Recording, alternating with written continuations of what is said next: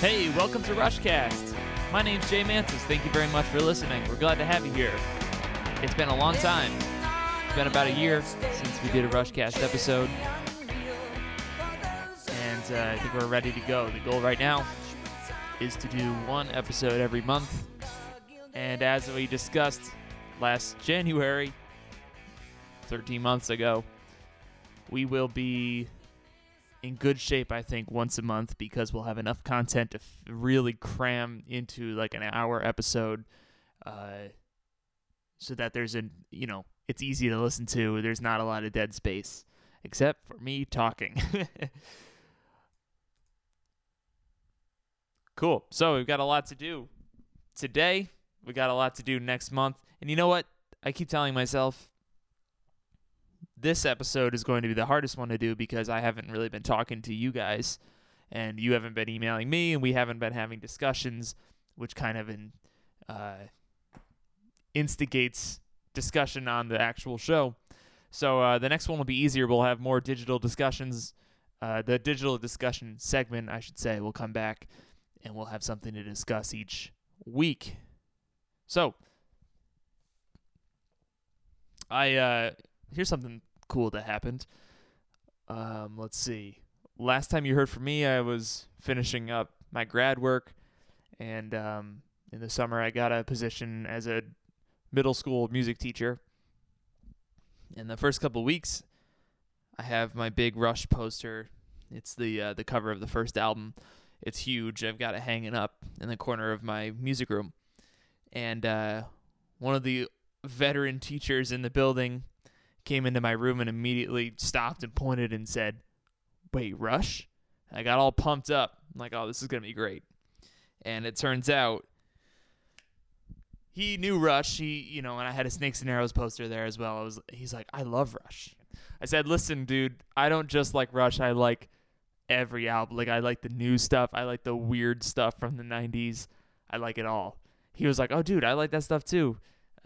So he knew he had listened to Snakes and Arrows before. I told him he'd probably love Clockwork, and he mentioned Grace Under Pressure a few times. He said he's been through Hold Your Fire, and he did not like it. So it was refreshing to see that he was pretty open-minded about the entirety of their catalog. He's in charge of the morning announcements, so he would always open up the morning announcements with like a classic rock song. So I sent him an email and I was like, "We got to get Rush on there." And he said, "All right, like send me a song." So I sent him The Spirit of Radio. I'm like, "What do I want to hear at the very beginning of my workday? I want to hear Spirit of Radio. I think it's the best song to open up something like that." And the next day, sure enough, he played it. And that was a nice feeling to hear Rush over the entire school and the intercom system. That was fun. So one of the things we're going to do differently is when I ask you guys questions so that we can discuss on the next episode, we're going to do that through Google Forms. And at work, we use Google Apps exclusively, and I always kind of thought they were clunky and didn't work right. I'm not sure I'm ready to change my mind on that yet, and I'll get to that in a second. But they, for the most part, they work the right way, and they're really useful. So Google Forms is really easy for me to pose surveys to you guys. I'll ask a question, or I'll say, select the song that whatever. And the way you're going to be able to fill out that survey, it's super easy, is you have to be on our mailing list. So if you're not on our mailing list already, I know a lot of you are, just send me an email. It's rushcast2112@gmail.com. Tell me you want to be on the mailing list. And then each month I'll send you an email with what we're planning on doing for the episode. And it should have a link to a question that I'll throw out to you guys. And you can answer it through Google Forms. And it's so great on my end because it organizes all your responses into pie charts and into a spreadsheet so I could see them so much more quickly, and I don't have to go through every single email at the end of the month and write down your responses. So I think that's going to work really well. We'll get to it in a little bit. But I already sent one out to the people that were on the mailing list for this episode. And man, I'm doing something wrong on Google Forms, and I'm going to figure it out. But when I get it all looking nice and pretty, and when I send it out to you guys, for some reason, even when I click on the link I sent, it looks awful. It's all disorganized, and some stuff doesn't work, and some stuff is like repeated. Questions are duplicated, and I'm gonna work that out for this next one. It'll be way easier than it was this time. However, even though it looked ugly, you guys that saw the survey itself actually got your answers in, and we're going to talk about that in a few minutes. I have a couple I have 3 really short points to make about just, I was listening to Rush on a couple occasions in the last few weeks, and I noticed a few things. On the anniversary of Victor, I had a few Instagram comment chats with Brandon Dyke, who came on and talked at length about Alex Lifeson's solo record. And I started listening to that record. I'm like, it's the anniversary of that podcast and that release. I want to listen to that. One of the coolest parts about that record that I hadn't quite realized is the chorus of Sending Out a Warning. There is nothing closer to what you guys know my other favorite band, Periphery, progressive metal band. There is nothing closer to what that style is than the chorus of Sending Out a Warning. The guitar part is so angular, asymmetrical, jagged, and unpredictable. It doesn't really make sense. You can't predict what the next note is going to be or what the pattern is going to be in the guitar part. It's just all over the place. And that's what I love about more, heavier progressive music like Periphery, is some of the riffs that they're creating are completely out of left field and don't really make sense functionally. So interesting to hear that come from Alex, because I have heard traces of that in Rush's music, but certainly in that song, it's like, oh, that's a riff Periphery might write, or something closer to what a heavier, more progressive band would do.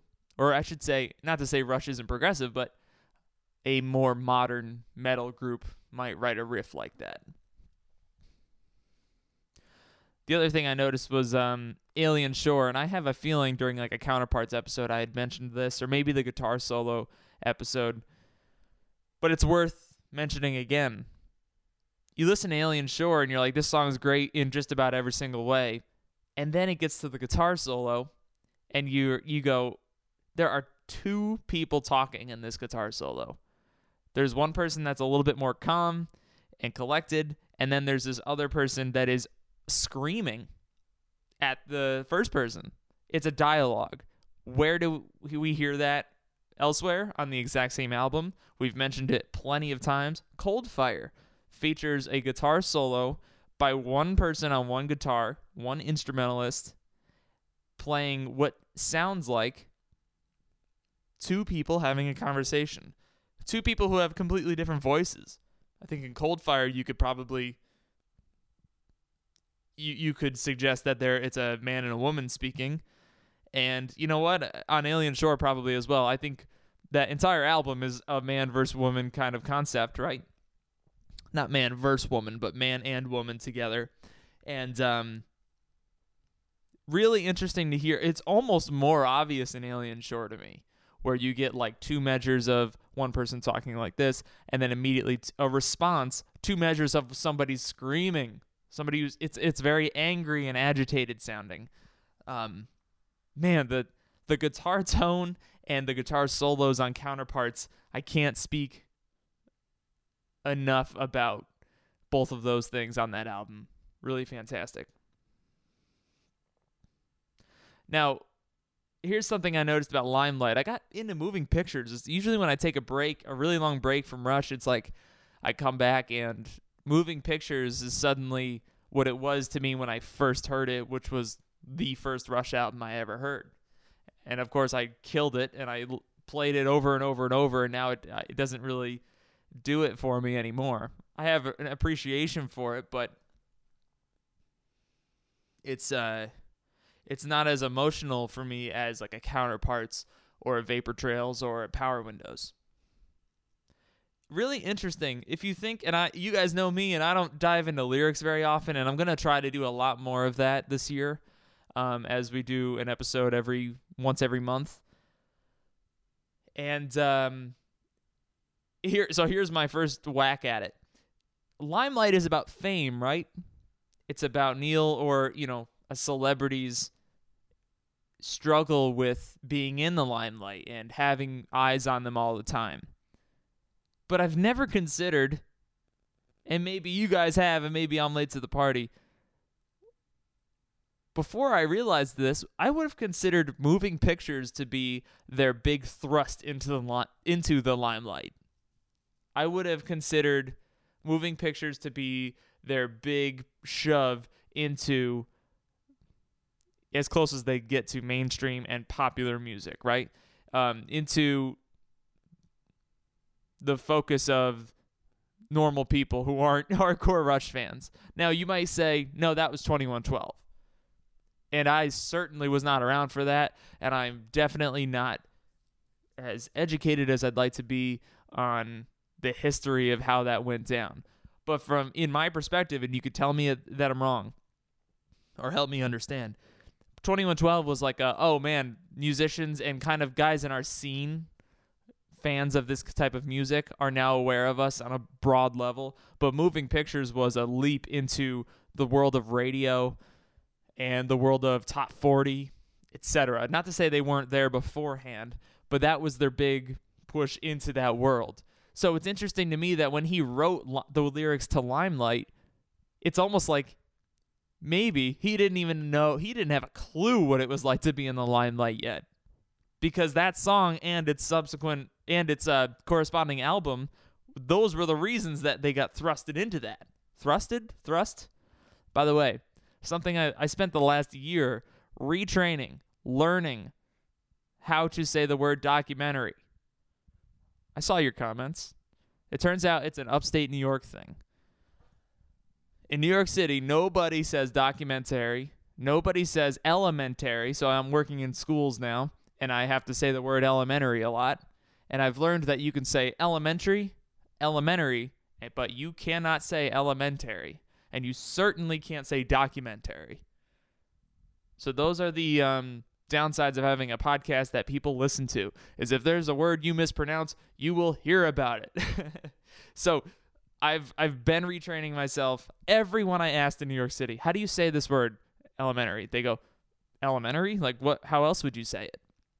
Everyone I ask upstate here in Albany, elementary. It's got to be an accent thing, like a regional thing. Everyone in the schools that are associated with my school. Over in the elementary building, elementary. So I got stuck on documentary somehow, and I'm changing those. If you listen to the last episode, it was about the Time Stand Still documentary. It's cringy. I apologize. I'll figure it out eventually. So Limelight is about fame. I don't really think they were quite as famous as maybe they thought they couldn't get more famous, but they certainly did after Moving Pictures. So our digital discussion for this week, I'll get to the pitch to you guys in a second. We're going to have two of them because, like I said, I already kind of gave the people on the mailing list one of them already. So I'm asking you. Well, first, let me tell you my experience. I had, as I was listening to Moving Pictures, and actually I brought my jazz bass in, got a professional setup done. I'd never had that. I always thought I could set up my own bass, and I can, but man, this shop did such a great job on it. It feels like a brand new instrument. The strings are nice and low, completely fresh. I've got my pedal rig sounding more Getty than ever. I sat down, I played through some songs on Moving Pictures. I don't know if there's a better song than Red Barchetta. I think if you told me Red Barchetta was the best song they had ever written, I don't think I would have fought you on that last year or before this week. I would say you've got a strong case. That song has everything. Now, I've said that about songs like Mission, this song, or Marathon. This song has everything Rush is. I don't think that's the case for Red Barchetta because it doesn't have the synthesizer use that I think Rush used enough synthesizers that's kind of, if you're going to have a song that is everything they do, you got to have some sort of synth in there, which is why I think Mission and Marathon are perfect. They have the perfect amount of synthesizers involved. But man, Red Barchetta is crafted perfectly. Not to say it represents Rush and everything they did. It's just perfect. Funky rhythms. It's thematic. Themes come back and then they're altered slightly. Like the one section that comes back that's normally in 4 and it comes back in 7 at the end of the song. That's the kind of thing that I love about Rush. It translates live perfectly. They tweak some stuff live on it once in a while. It has you can't call it a fade out ending. It's a very unique ending. It's just kind of everybody kind of drops out. I guess technically it fades out on the record, but when they play it live, they don't give it a hard ending. Everybody kind of drops out one by one. A very unique. A bass solo at the end when they play it live. A bass solo when they play it in the studio as well, but much better live. It's got everything. Clean, distorted sounds, great lyrics. And it got me thinking about other songs that I kind of throw up into that category, which are, like I said, Marathon and Mission to more so. And Time Stands Still, I've often said I don't remember how I used to word it, but it's their greatest pop song. Or I remember one of you listeners sent me an email and said it was the best example of songwriting of any of their songs. It was the most well-written in terms of songwriting, it being a pop song, verse, chorus, that kind of thing. So that's kind of my upper tiers, like Red Barchetta, Time Stands Still, Marathon, Mission, and I'm sure I could find another one if I sat down and really thought about it that kind of had everything. Maybe like an Animate's a little too poppy, a little too straightforward for me to say it represents everything that Rush is. It doesn't have any odd meter. Time Stand Still has a bridge that's 1, 2, 3. That's in 7. I had to think about it for a second. So this is my question to you. The digital discussion number 1 is, what songs do you feel perfectly represent Rush? And again, you could be a little flexible on that, and I'll have a spot for you to explain yourself.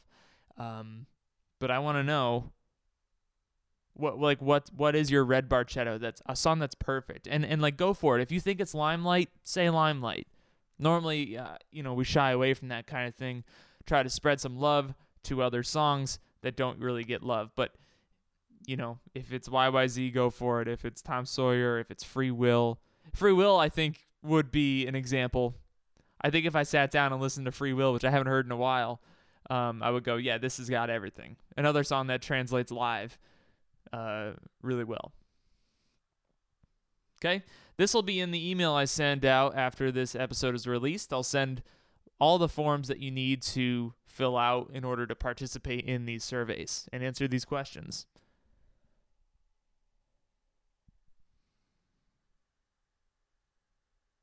Our second digital discussion is going to be, and I've already asked it to everybody in the mailing list. It's, what is the biggest travesty among the songs that never got played live? So I'm going to keep this survey open. Actually, you know what? This survey looks so bad, and I don't want my future surveys to look this bad. I'm looking at it right now. Let's close it for now, and we'll focus on just that first one for next time. And we're going to do like a part 2 for this anyway. So I broke it up into sections. Caress of Steel and 2112, of all the songs that have ever been played live. Which would you choose? Fly By Night, A Farewell to Kings, and Permanent Waves, Power Windows, and Hold Your Fire, etc. Okay, let's go through the results. I wish this would let me see all the... Well, anyway. So the results of Fly By Night are not able to be seen. Man, this is so jacked up. I hope these are better in the future. Most people picked Making Memories for Fly By Night. Just about everybody. There's 1 for Rivendell. 2 for Rivendell. Everybody else picked Making Memories. A couple for Before and After. But Making Memories was my vote, and obviously I think that's the obvious choice, but some of you differ from that opinion. On Caress of Steel and 2112, it looks like most of us are picking The Fountain of Lamneth. Lessons is a close second. A few people for Tears, just 2, 3. I picked Lessons. I think Lessons is... I'm shocked it hadn't been played live ever. It's got good energy. It seems like a song that would transfer live pretty easily. Or I said transfer, translate. I'm not sure which of those words works better. A Farewell to Kings and Permanent Waves. We only had 2. We had Madrigal, and we had Different Strings. Different Strings got 88% of the vote. And I do think Different Strings would work. 2 very similar songs regarding mood. Probably, you might disagree, 2 songs that really wouldn't work very well live unless it was not an acoustic setting, but more of like a toned down, just a change of pace kind of deal, which they've done before, I suppose. That's not crazy. But yeah, I voted for Different Strings. I think that song would work better live. Power Windows and Hold Your Fire. Tyshawn, Second Nature, High Water, Emotion Detector, and Open Secrets. This is the one I stared at for so long. Tyshawn did get a couple votes. Interesting. Just about the same amount of votes for Second Nature. In third place was High Water. I sat there and thought, I know people don't love High Water. I really do think that song might work well live. You might think I'm crazy, and there are people who heard Middletown Dreams live and went, that's a great song. It was not performed well. I can see that happening with High Water, where they play it and there's just too much sequencing and there's too much to worry about synth-wise, and it just doesn't quite transfer. I can hear the last note of the song being really cool live with like the bass pedals involved.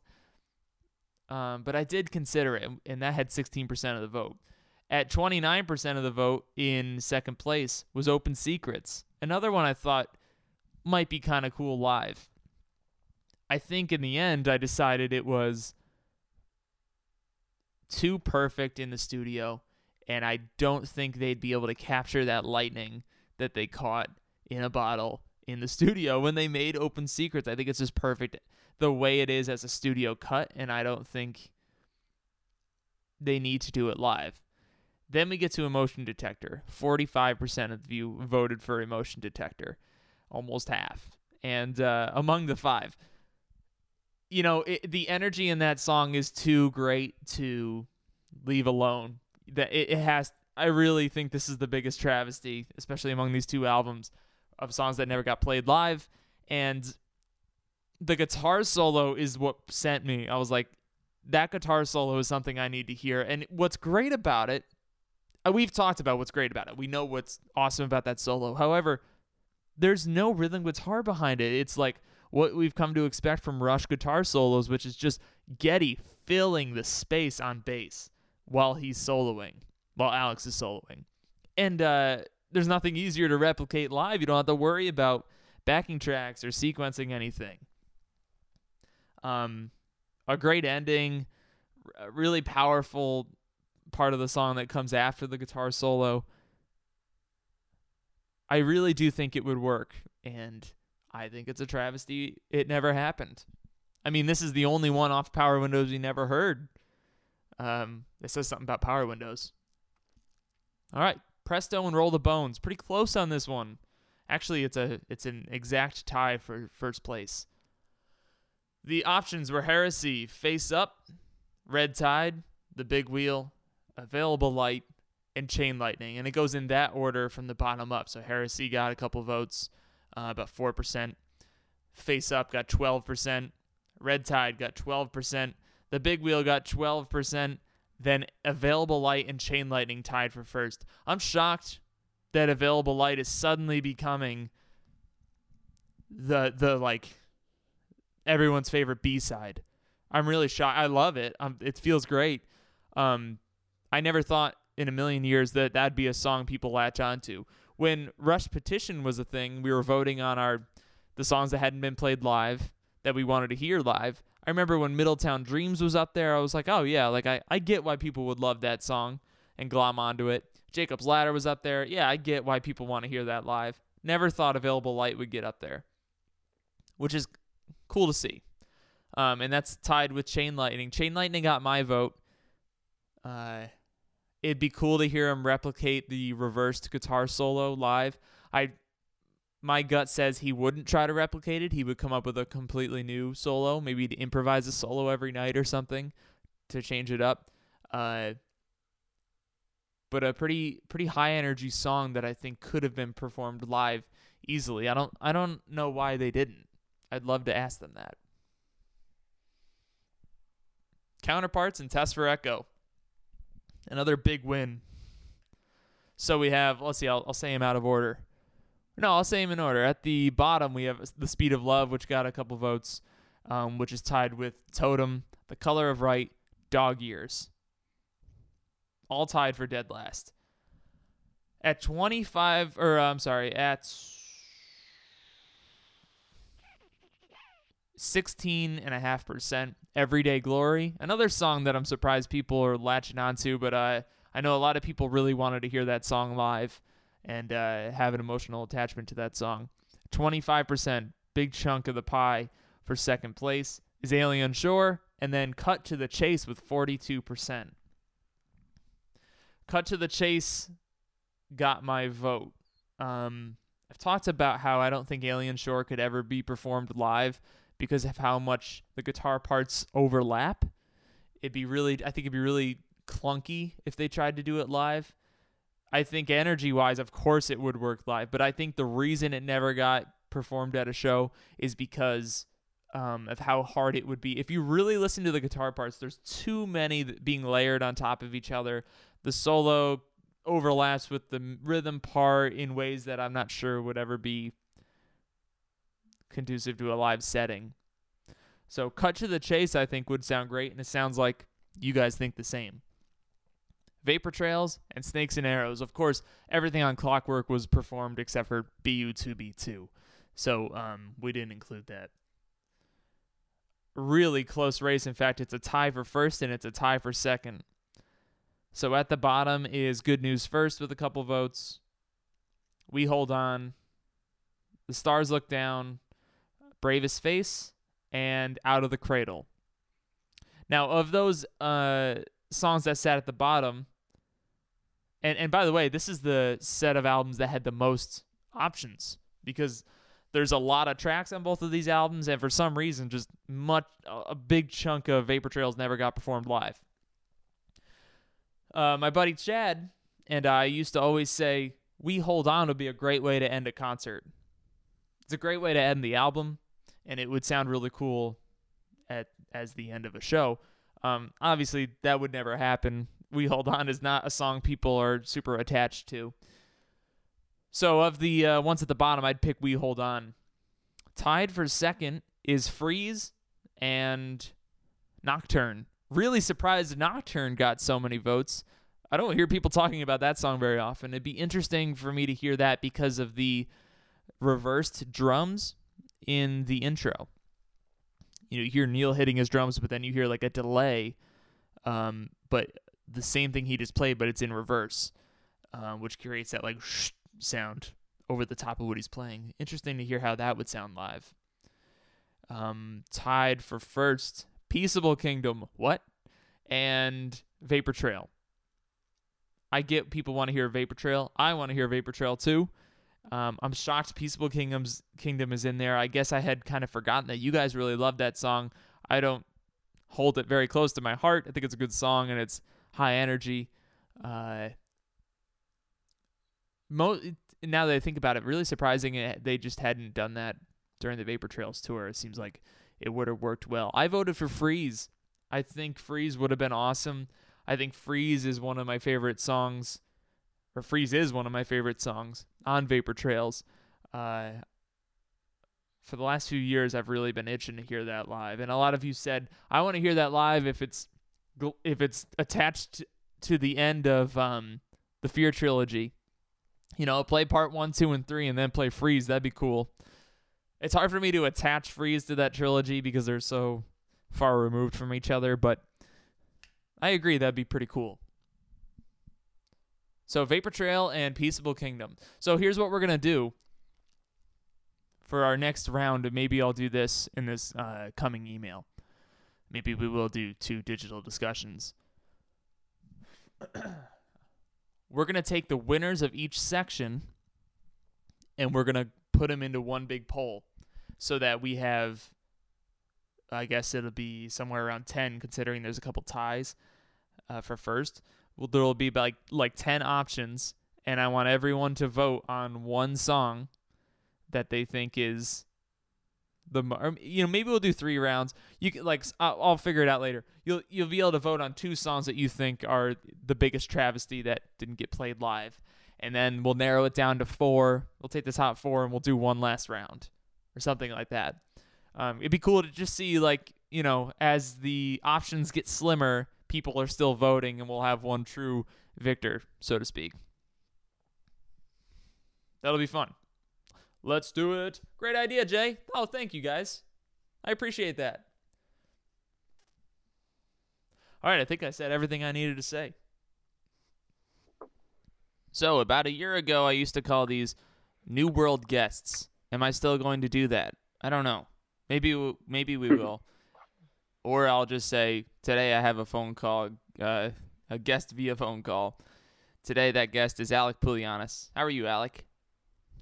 Doing well this morning. How are you, man? I'm good. I appreciate you getting me out of bed and forcing me to get my errands done. I think most of the listeners of this podcast appreciate that, as it's been very difficult for me to get this thing rolling again and find some momentum. Yeah, you gotta help me. I hear that with all my stuff. It's hard. It's really hard to get momentum on side projects when life makes you busy enough. So I haven't. Well, actually, we, as in me and the listeners, we haven't heard about you and your relationship with Rush in about a year, a little over a year. So, yeah. How has it been? What have you been listening to? Is there any news that we know there's not much news, but how has it been? Well, I guess lately, what did I listen to? I was listening to Hand Over Fist, which then led into Available Light. And I think that might have been spurred up by your poll that you sent out that I thought was overly difficult. And it was really difficult to choose one tune from 2 albums every once in a while, particularly the, Presto Roll the Bones and Grace Under Pressure, Power Windows. Was that the 2? Yeah. Yeah. That was a tricky one. It was. And for sure, it wasn't fun. It's painful to have to choose between them. And I thought, Power Windows and, like you said, Grace Under Pressure, those were tough. Yeah, I definitely struggled trying to pick one song. It started off pretty easy, and then it got much harder. How did you get onto Hand Over Fist as the first thing? I'm not sure I've ever said I'm going to listen to some Rush and started at the end of an album like that. Yeah, I don't know either. I just was literally laying on the couch this morning. My girlfriend had just left. I was laying on the couch and I was like, you know what I want to hear? I want to hear Hand Over Fist. It just came in my head and then I just kept playing the album. So yeah, that's kind of how it happened. Did you vote for Available Light? I did vote for Available Light. Yeah. After much tugging and pulling in my inner psyche. Sure. Because I did it as what song would I freak out the most if they played live? Not so much which song would probably be the best overall crowd pleaser. Yeah. Well, it's funny because I never considered Available Light to be a song that, okay, let's flash back to 2010. Everyone wanted to hear Middletown Dreams. Remember, it was the most popular deep cut. That Right. only of all the hardcore fans, everyone wanted to hear Middletown, and I got that. I understood it. I maybe because I think Middletown is amazing, but it's starting to feel like that's the case for Available Light. Maybe it's just my show and talking to people on this show, but it's striking me. I'm very surprised by that so many people are into it, and I think it's a great song. But I never thought in a million years I'd meet other people or a single other person that was like, "Oh man, Available Light is killer." Yeah, I'm trying to think. Like, it kind of reminds me of Mission in a way. Like Mission, when I first heard that they were playing that live, I did not buy it. I was like, I don't think this is going to be that good. And then it turned out to be one of my favorite songs Yeah. live. So I think it could take a new life live. What is it Um, about Mission that what are the similarities? I think Or they you just get mean for how you perceived it at first? well, partially because how I perceived it, but I think they also just build up on each other. Uh You huh. know, like they both start off kind of slow, Yeah. and by the end though, it's really rocking. And I think Available Light's the same way. Like particularly, I think Neil's drum fills are like, just epic in that song. Yeah. So yeah, actually, I haven't listened to Mission in forever. I should listen to that song again. Yeah, I mean, just like everything on Hold Your Fire, the studio cuts of those tracks on that album are perfect. Actually, Yeah. Mission might be one of the few that I think got like an extra kick live. There's so much layering on Hold Your Fire that it almost hmm feels like when they play them live, there's either too much layering or not enough. Like Force 10 is a lot louder live, you hmm know. I shouldn't say Well, that. Time Stand Still I thought sounded great live. well, live, they actually finished the guitar solo in Mission, Of which I think is course. a huge win. and and I don't know Uh, if well, did you say you hadn't heard the song until you saw the Snakes and Arrows tour? I hadn't heard the song until I knew they were playing it on the Snakes and Arrows tour. So like when the set list came out and I saw it, I was like, I don't know Mission. Let me go listen to that one. Oh, And okay. that was like the only song on the whole set list where I was like, I don't know about this song. Yeah. And I don't think I even knew about that song going into the first show. Like I don't think I had come around on it. Yeah. And then when I heard it on the first show, I really liked it. I think also like that I guess like marimba part. Uh-huh. Is that what that is? Like that part's really solid. And definitely got everyone hyped up at the show. And it's only for a few seconds. What is it, like 4 measures of that, and then they're back into the rest of the song. Um, hmm I've told the story a bunch, but since we're reminiscing and I'm repeating myself as I haven't done this in so long, this show, when I saw Snakes and Arrows, it was similar to what you were just saying. When I saw my first show in 2007, the first leg they played, Entre Nous was the third song, if I remember correctly. hmm And I didn't know what it was called. I knew I'd heard it, but I didn't know the title yet. hmm And then, of course, I went and drilled that like the whole year. I made sure I knew that song. And then the second leg of the tour, they didn't play it. They played Ghost of a Chance, which was another song I didn't know. I thought I knew them all. They picked like the 5 that I wasn't sure of, and then went back and listened to that one again. And it's always funny. Like I had heard Ghost of a Chance, but I didn't like it. I was like, this song's lame. And then once the band plays it, that's their way of going, this song is most definitely not lame. That we respect this song, and just them saying that and performing it live makes you go, oh, I'm definitely missing something here. I wonder, like, what's a song they Yeah, that's a played good live point. where you're like, you guys shouldn't have played that live, where you still aren't buying it? I don't know if Oh, I I don't have one. know. I don't know if I have one because I think there's enough songs that they didn't play live that were super good. You know, like um, I don't. I'm a little sad that they gave up on Nobody's Hero. Like they played it once, I guess, on the time our Test Echo tour, and I would have loved to have heard that song. I agree, and I'm sure you've heard videos from like on YouTube from when they were playing it, and it's hmm fantastic. It really did sound pretty good. Yeah, I really wish that I had the opportunity to see that in person. Um, it's one of my favorites, honestly. It's weird. I don't know. It's hard to say that when there are so many good songs I would say that about. Like, oh, I can Yeah. say that about 40 different Rush songs, and they only have like 150. But But yeah, I really appreciate that And song. it reminds me of the way Ceiling Unlimited got treated. I think they played Hmm. Ceiling for like half a tour or something. In my head, I always think they played it opening night and then it never saw the light of day. But I think from my Vapor Trails episode, Hmm. our guest was talking about how they played it actually for like half the tour or something. But that's another one that you would think immediately that one would translate live well, and apparently Yep. not if they got rid of it. Yeah, I'm curious about why they did that. I would have to go online and see some YouTube videos and see if there's a reason And if to I make remember them. correctly, don't they usually, if they're gonna do that, like get rid of a B side, they like replace it with Limelight. You know what I mean? They replace it with something They where you're like, they are you do. kidding? Well, I remember I was really disappointed when um, they did Distant Early Warning to replace Summertime Blues. So I caught the show early enough in the tour in 2007 when they played Summertime Blues, Oh, and I love Distant Early Warning, yeah. love love love it. And I'm just like, Summertime Blues isn't actually their song. It was cool, but like I love Distant Early Warning, and it wasn't until R40 came around that I actually ever got to hear Distant Early Warning. So like, like I was like I missed it on that tour, and then they didn't play it. I guess when they came back around because I guess the second leg they didn't play this in early one. They played something else. I don't remember what it was. Well, the But the one I'm thinking of, the example I'm thinking of is the Clockwork Angels tour where they had they were that famous like set list rotation. You know, oh yeah, like it was like went up to like F. A through F, I think, eventually. Yeah. But it was essentially like a 3-set rotation, and I think it was a 2-set rotation for a while. But they were rotating Middletown Dreams out with Limelight.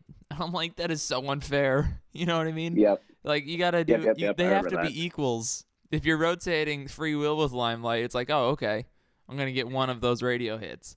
But you don't rotate Available Light with Tom Sawyer. You know what I mean? That's exactly. Yeah, I remember that so well when it was a 2 set list, and then on the third the third song comes out as Limelight, and I was like, what the hell? We've heard this a million times. So Yeah. which Hold Your Fire song did you pick from the list? From the poll that I Um, sent out. wasn't it Open Secrets? I think it was Open Well, Secrets. actually, because I don't think I can see who voted Yeah, for what. I I'm pretty sure I ended up on because what was it? What were the two albums? I think it Was was it Hold Your Hold Your Fire? Fire and Presto. Yeah, oh, Oh, maybe you took if it Available was Hold Light. Your if it was Hold Your Fire and Presto, I did go with Available Light, but I had it on Open Secrets for a while Yeah, that until was I the changed one it. that stopped me in my tracks, and I'm like, I gotta think about this one. Yeah, if it was every album, it would have been like slightly easier, but not even that much better. Yeah. Um, So, so how do you feel about the quote unquote news that Rush is done?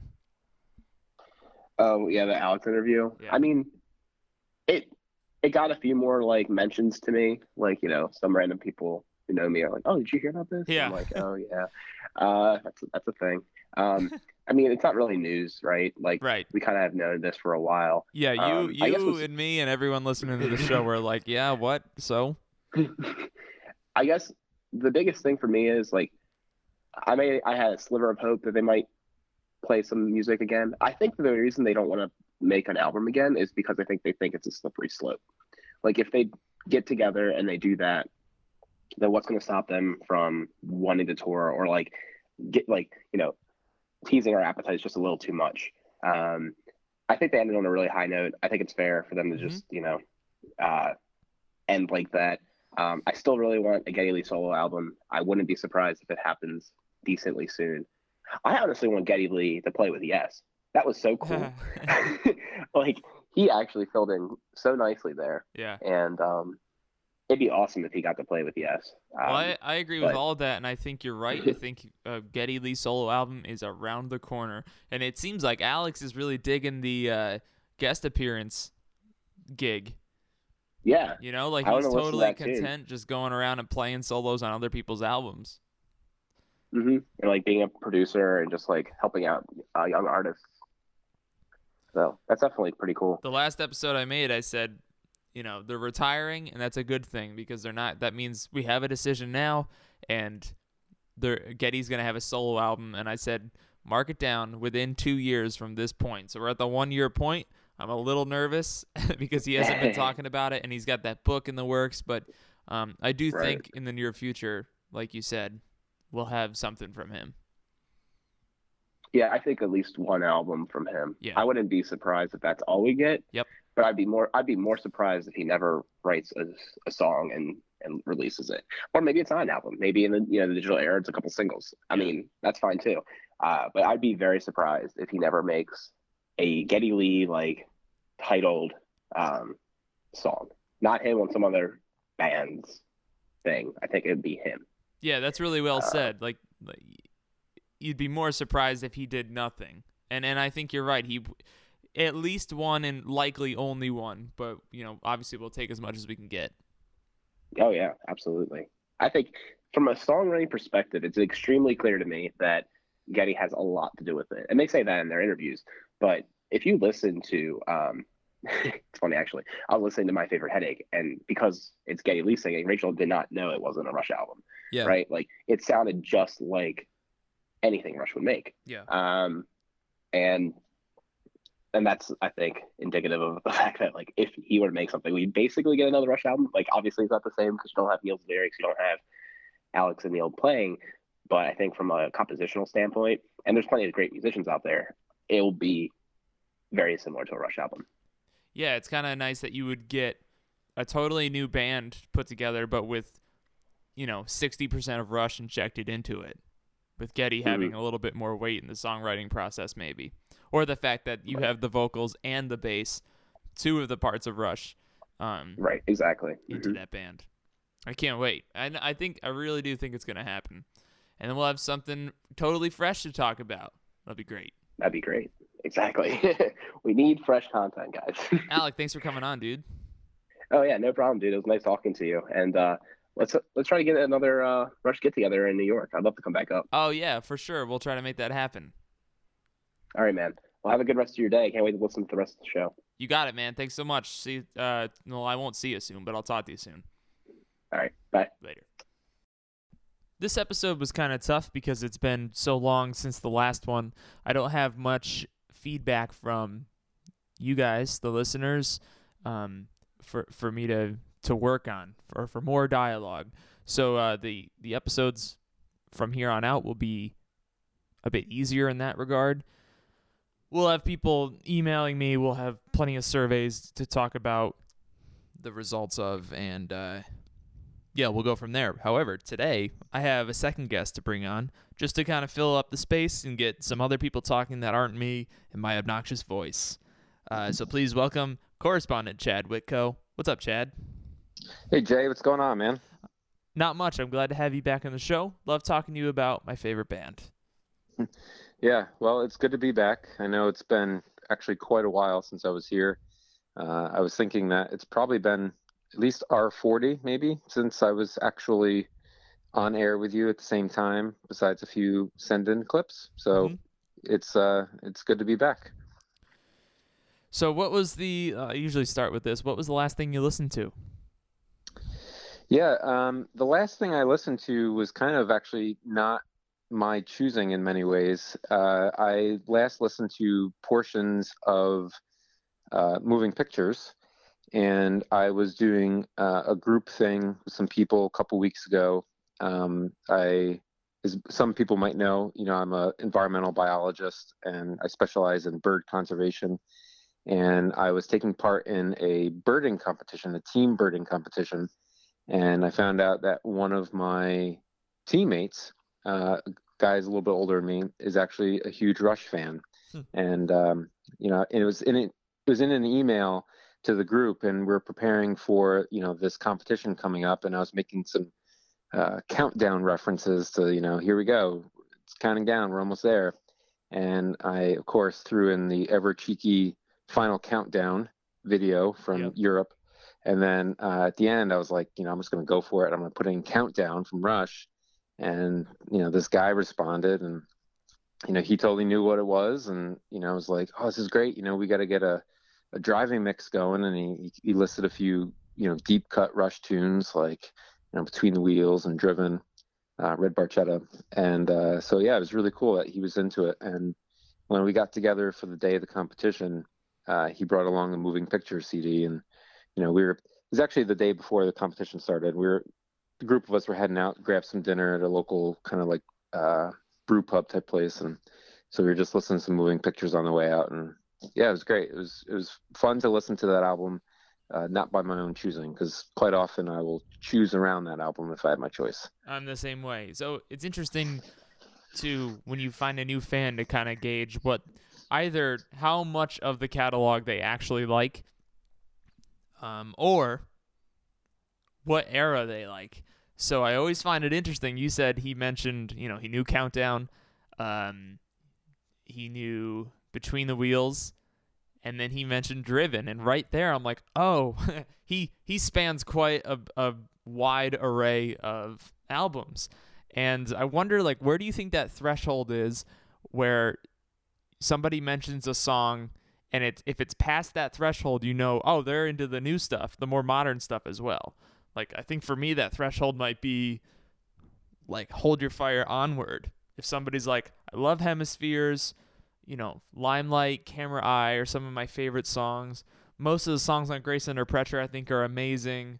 And then also Show Don't Tell is fantastic. Right there, I'm like, oh, you crossed the threshold. I know you're into the more modern stuff. I know you didn't abandon the band when it came to like the mid 80s.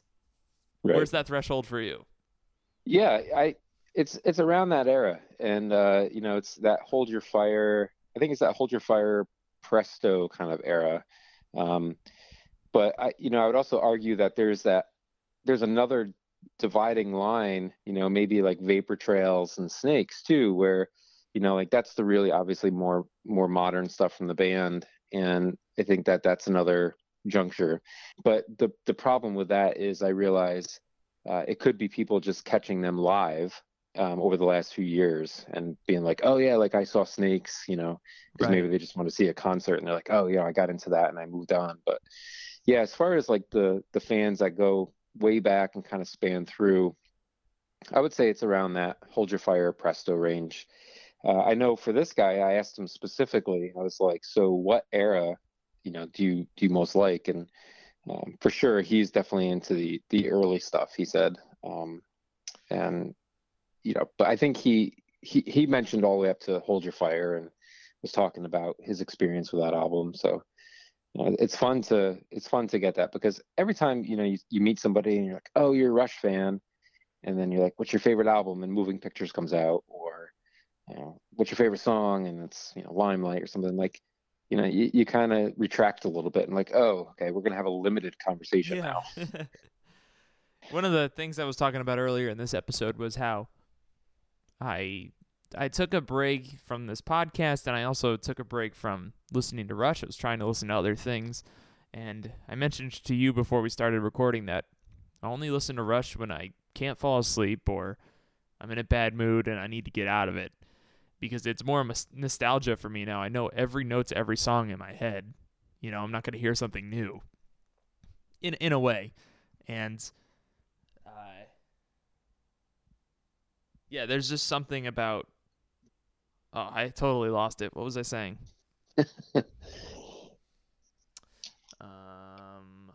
Were you wondering about what that is for me? Like what sparks listening to Rush again for me? Is that where you're going?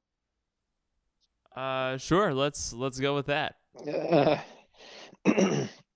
Yeah, I think it's kind of like you said. Like I'm in the same boat. I know their catalog so well in my head in so many ways that I would listen to them every day and I would not get burnt out on them. But I do try to have a more expansive, I guess, touch on music. And there's times like I'll just get way deep into progressive stuff and just, really love going down that road. And there's times I'm just like, I just need to listen to something where I can zone out. And, that'll be anything like current pop, current hip hop, anything that, like working at the gym or whatever. So I can span that whole thing. But coming back to Rush, for me, it's a special thing. And I think it does tend to go back towards that nostalgia.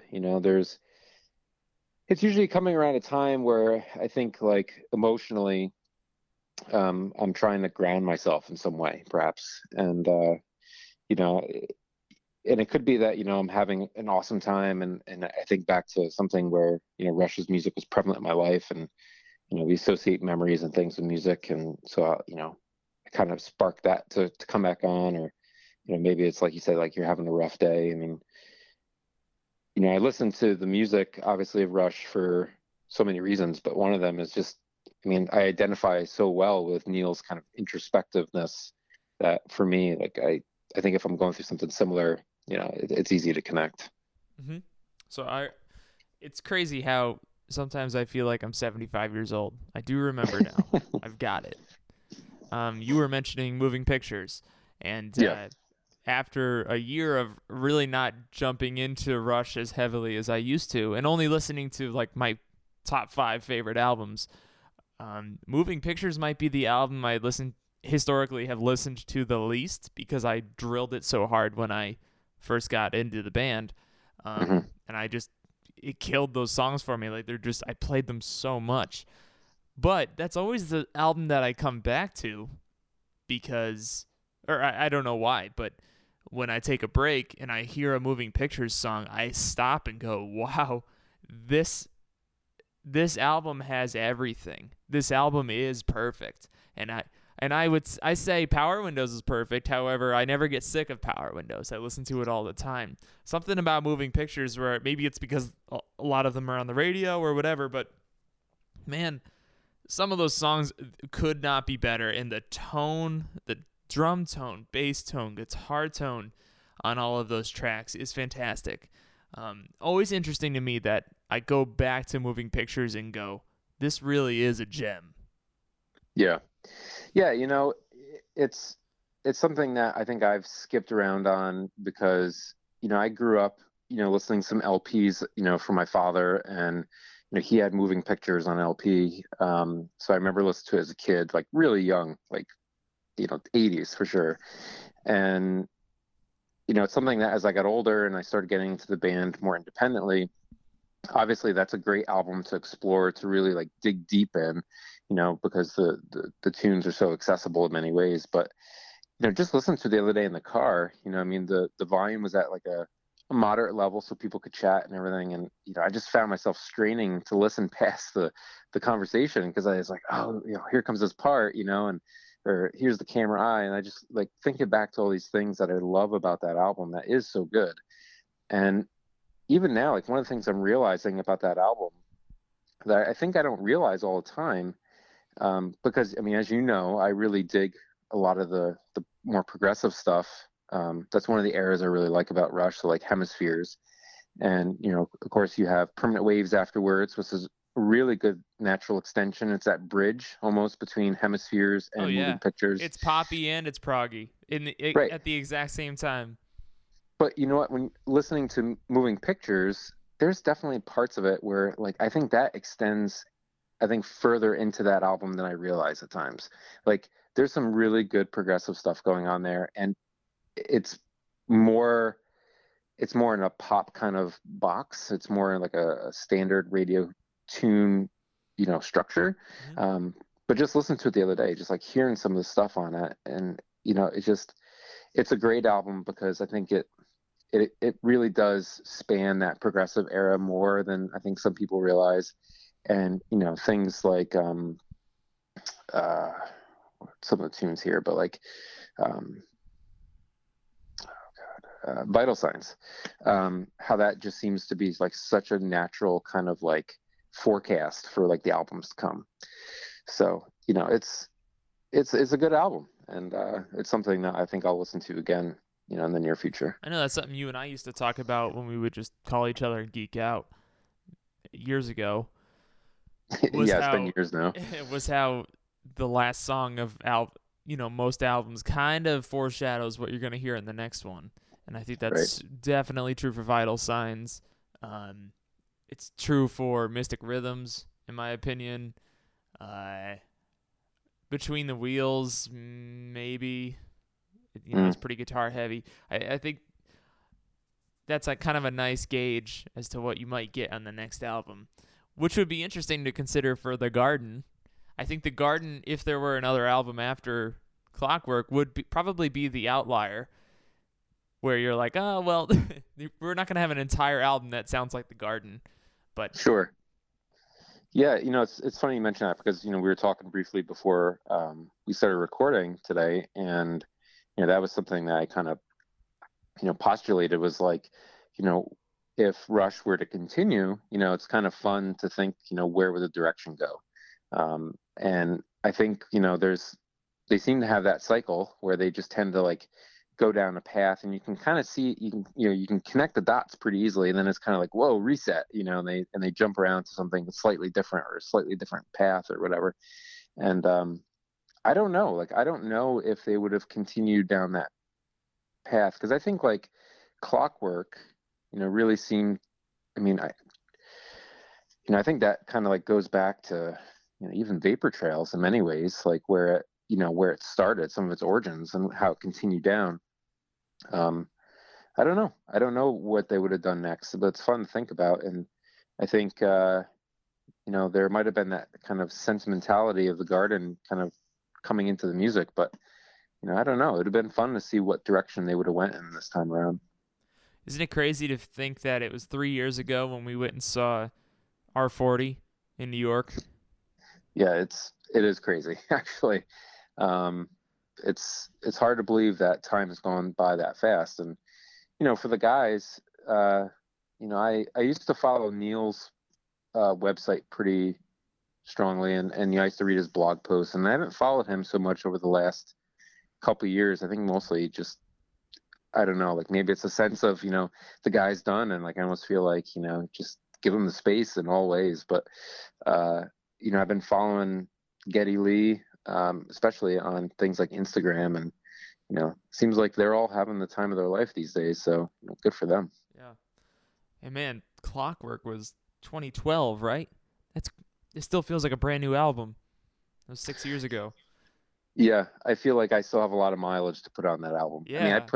I put a lot on when it first came out for sure, but I think that that's one of the albums I think I could grip my teeth into a little bit more. And it also might be that I just haven't listened to it that much over the last few years because it is the most recent thing. When you have such an expansive range of catalog, it's easy to jump around, and it's easier to kind of like, I heard the recent stuff, let's go back to something new. I had this thought this year, I guess last month, first month of 2018, and I thought this is right around the time where we would probably start hearing or have a new Rush album. Had they made plans to make another one, they usually waited about 5 years, maybe a little longer. That's weird to think about it, where like this is where we'd be getting a new one, and we're definitely not getting a new one. Right. Yeah. So It's what kind of about? like, Go ahead. I was gonna say, it's kind of like that feeling of like, you're anticipating it, and then you're like, oh wait, no, not this time. Yeah. So have you read any? I know you're a lot more well read than I am when it comes to Neil's writing. Who was it? Is it Geddy and Neil who are into birding or something? Yeah, I mean, definitely Neil and Geddy as well. I don't know so much about Alex, but those are the two that are more into it. What can you explain to definitely to me, because I don't know anything about this, and to the people listening, what kind of stuff they were interested in? Was there anything that struck you or surprised you about what they were doing regarding birds? Yeah, You, the expert. yeah, me the expert. I think I first encountered their kind of interest in it with Neil, and maybe it was Ghost Rider. Or it was one of his solo journeys, and he talked about the birds that he saw, and I think he used it in a literary sense of just kind of connecting you to a place, because if you travel across the country, you're going to see different types of birds and bird species wherever you go. There's variation across the globe like that. So I think for him, it's a sense of connecting you to place. But as a person that's a birder, it's for me, it's a way that I connect to the natural world. It's a way that I understand the world around me. Birds are these ecosystem indicators. That's kind of a term that, you know, us biologists use, and they kind of are the canary in the coal mine, you know. So people in the old coal mining days would take, you know, small birds in cages down with them, and if the bird, you know, passed out or died, you knew that there's, you know, bad gases going on, so you got the hell out of there. And so, you know, you can use that today. And you know, I connect with it that way, and I also, you know, use their migrations as like a sense. It's kind of like, you know, it's like a new Rush album. You know, it's one of the ways that I judge the passing of time, and I think that was true for Neil. I mean, I think Neil was definitely, you know, in his travels, he used those types of things as kind of like a barometer of where he was at. And I think he just, you know, finds a lot of beauty in the natural world, it seems, you know, from his writing. For Geddy, I don't know so much about his connection with it, but, you know, I just remember seeing a few interviews where people are like, hey, you know, what are you into? And that was just one of the things that he had listed. So, you know, real Renaissance man, I think, as it were. Are you in the middle of reading one of Neil's books? Currently, I'm not. I haven't read one of his books for quite a while. In fact, I'm not sure if I read the last one, truthfully. Yeah. Oh, actually, no. I listened to an audiobook. I thought so. Yeah, I forget the title of it. I think it's Far and Wide. I think that's it. Yeah, because I listened to an audiobook, so I got some free thing through Audible, and that was one I chose. And honestly, disappointed it wasn't Neil who was narrating it. I think it would have been better, but yeah. But yeah, it was good. It was a good book. Every podcast ends with an Audible ad, and here we are. Right. Chad, if only you were sponsored. Thanks for coming on, man.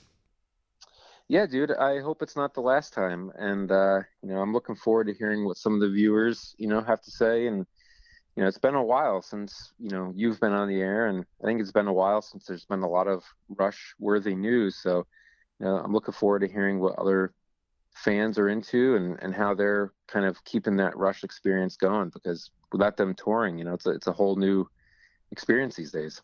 I appreciate that, and yeah, I'm hoping to have some meaningful discussion. You know, have something to consume since we don't have Rush anymore. Well, if I got anything good, I'll throw it your way. I appreciate it. Yeah, I always like your recordings that you send in. Yeah, sounds good. Great. All right, we'll talk to you soon, man. All right, have a good one, Jay. Thank you guys for listening. We will see you in a month. Check out our mailing list, rushcast2112@gmail.com, so that you can participate in our super fun games. See you guys later.